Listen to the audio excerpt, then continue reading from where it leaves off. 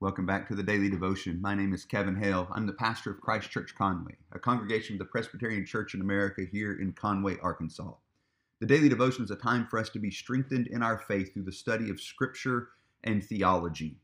Yesterday, we started a new series on the book of Esther. It's an absolutely fascinating story, fun to read, full of all kinds of plot twists and surprises, and has very, many things that are kind of relevant to our day at a number of levels and coming from a number of different angles.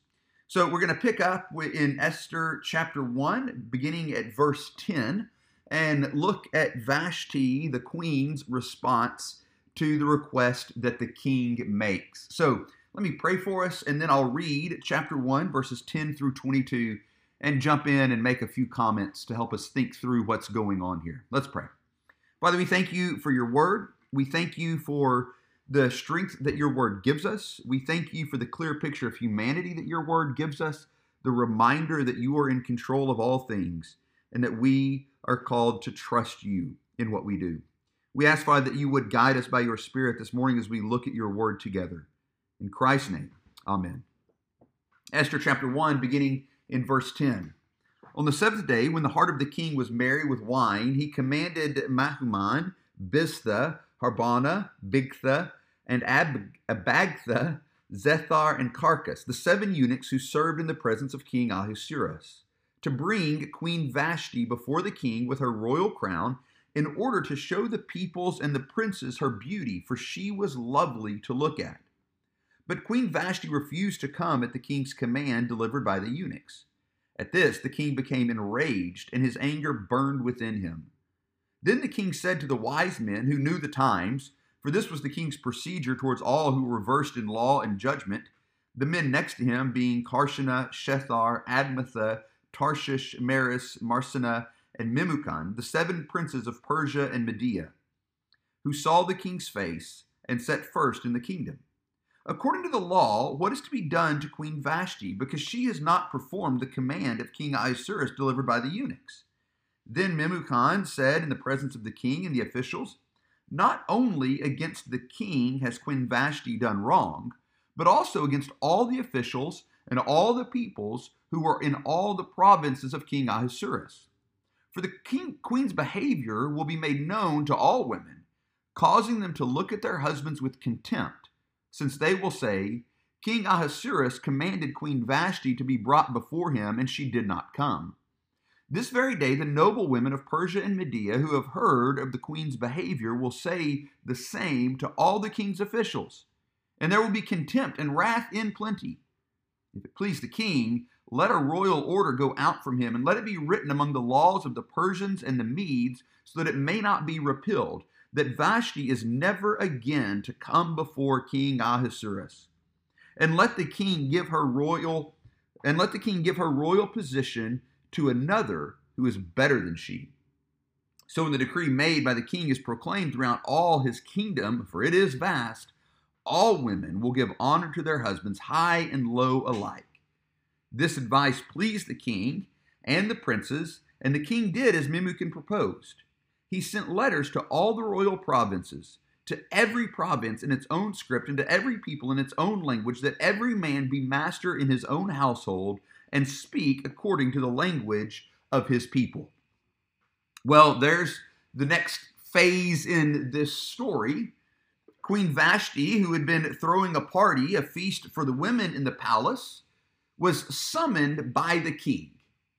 It doesn't say why she didn't refuse, but it does say she did refuse. Now, there are a number of things that we see right out of the gates that are troubling, to say the least. First of all, we see that the queen was simply becoming part of the king's show of his power and his might and his greatness. Apparently, she was rather beautiful, and the king's goal on this final day of the feast, after he was, tanked up with some good wine, the king's goal was to show everybody how beautiful his wife was. She was to become, it seems, a token, just like the rest of the party that he was throwing, to show his greatness to the people. It says right there in verse 11, that they were to bring Vashti before the king with her royal crown in order to show the peoples and the princes her beauty, for she was lovely to look at. But of course, the queen refuses. It doesn't tell us why. And I mean, there's many plausible reasons that she could have said, I can't come right now. Now, of course, it could have been her being rude or being, vengeful or whatever, but she's in the middle of throwing a party, right? There's all kinds of reasons that she could have been legitimately predisposed and unable to attend to this particular request at this particular moment. So we don't have to assume, like the king does, that the goal here is to undermine his authority or to be vengeful or anything along those lines. But that's what the king does. She doesn't obey. She doesn't listen to the command he delivered, and he becomes enraged, and his anger burned within him. And so this sets in motion a series of events where he sits down with his counselors, his wise men, these 7 men that he keeps around him who are first in the kingdom. And he asks this question: according to the law, what is to be done to Queen Vashti because she has not performed the command of King Ahasuerus delivered by the eunuchs?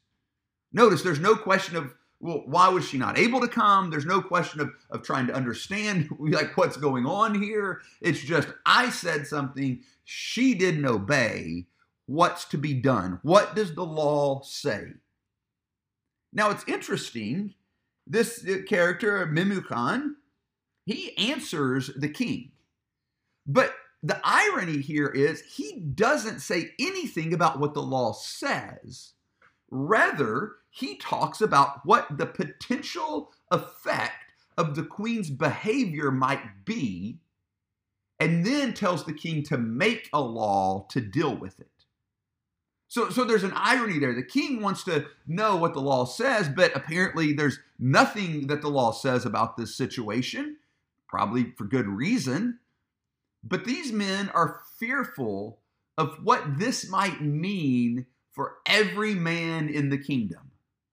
In other words, what if all of a sudden our wives have an opinion? What if all of a sudden they think that they can ask us questions? What if all of a sudden when we say jump, they don't say how high? See, this isn't, complementarianism, just so we're very, very clear. This isn't a biblical view of headship. This is all of those things gone completely wrong. All of this is those who had power trying to protect it.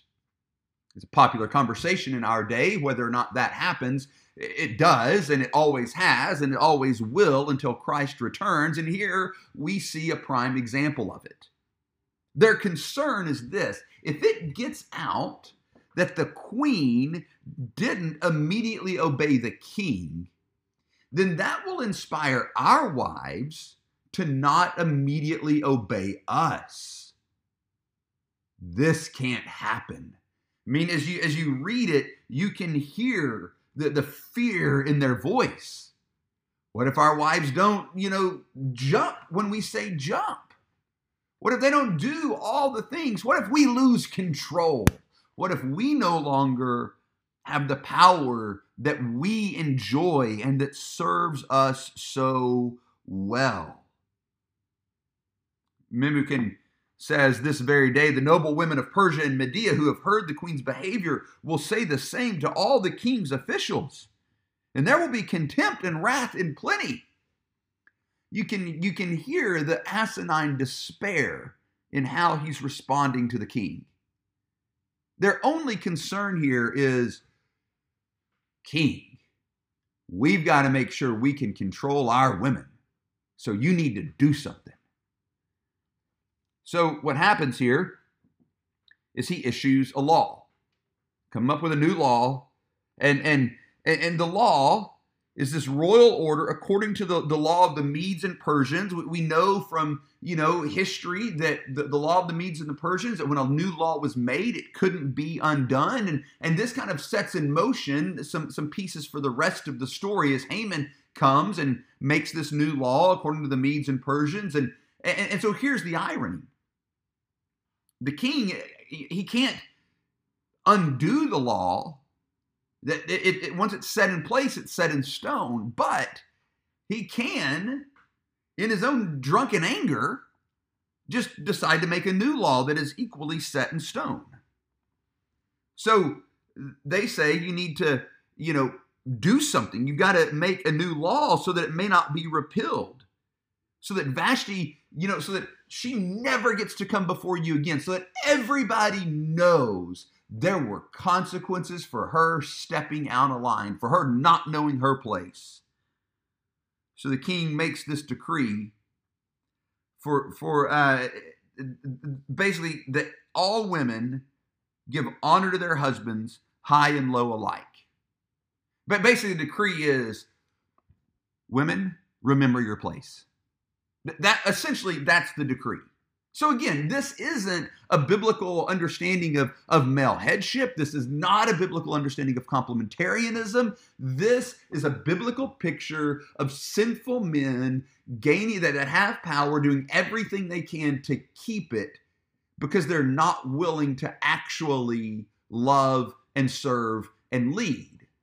So what they do, instead of understanding, instead of listening, instead of hearing, instead of actually loving, instead of actually leading, they just put their fist down and say, this is wrong, this can't happen. And so he sends this letter to all the provinces, that every man be master in his own household and speak according to the language of his people. That's his answer to his wife. To just put his foot down, put his fist down, and dispense with her. Now, here's the struggle that we have. We simultaneously recognize that he is not honoring her, that he is acting sinfully towards her, that he's only propping up his own power, but that it is through this hard providence, through this sinful action, that the rest of the story is set up. That it's through this that God then, as we're going to see in the next chapter, puts Esther in position to be able to protect his people. And so here's what this reminds us of. It's not that we have to affirm sinful action and be on board with sinful action because of God's providence, but we do recognize that when despots are in power, when immoral men are in power, that doesn't mean that God is out of control, that he has lost control of things. Rather, God is providentially ruling and working, and man's sinful actions can't undo it.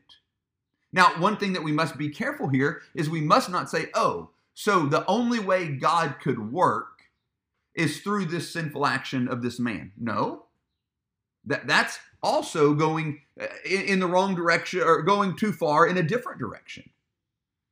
God does work through these situations, but remember, we've been studying God's providence. He works freely. He's not bound by anything outside of him. Now, we can't